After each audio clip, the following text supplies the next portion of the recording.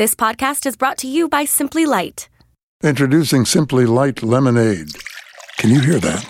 That's the sweet sound of 75% less sugar and calories.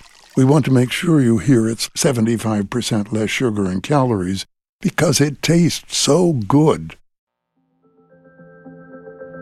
Delicious food that's more wholesome and at the same time costs less. The Betty Crocker cake mixes bake perfect cakes. When your husband comes home... Although the ration was intended to provide sufficient food to sustain 5 men for one day... You're listening to The Feast, where history is served with a dash of hot sauce or a squeeze of lemon, where we look behind those dates and names everyone knows to the meals that made them.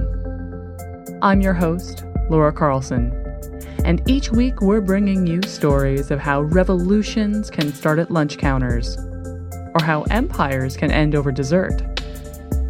Some of the biggest moments in history happened over dinner, and we are giving you a seat at the table.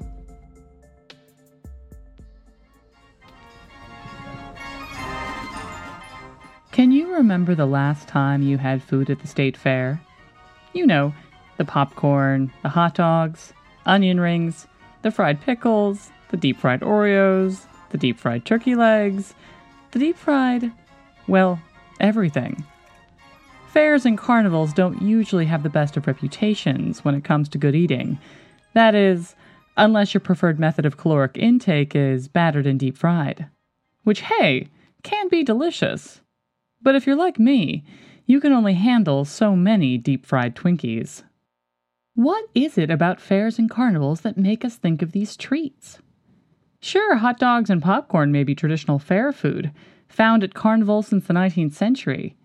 But what has led to the Battle of the Deep Fryer, where each year vendors at the Minnesota or Texas State Fair battle it out for the newest and craziest, and usually fried, concoctions?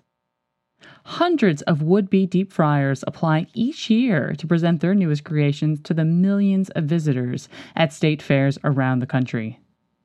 In 2010, the Texas State Fair made headlines when they offered deep-fried beer.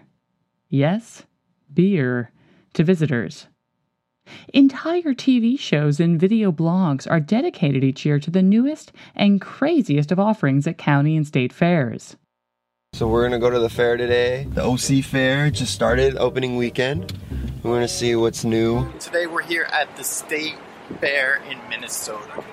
We are in beautiful sunny California at the amazing Stanislaus County Fair. Last year's pretty crazy. They had like deep fried Kool-Aid. Alright, so the first thing I'm going to be trying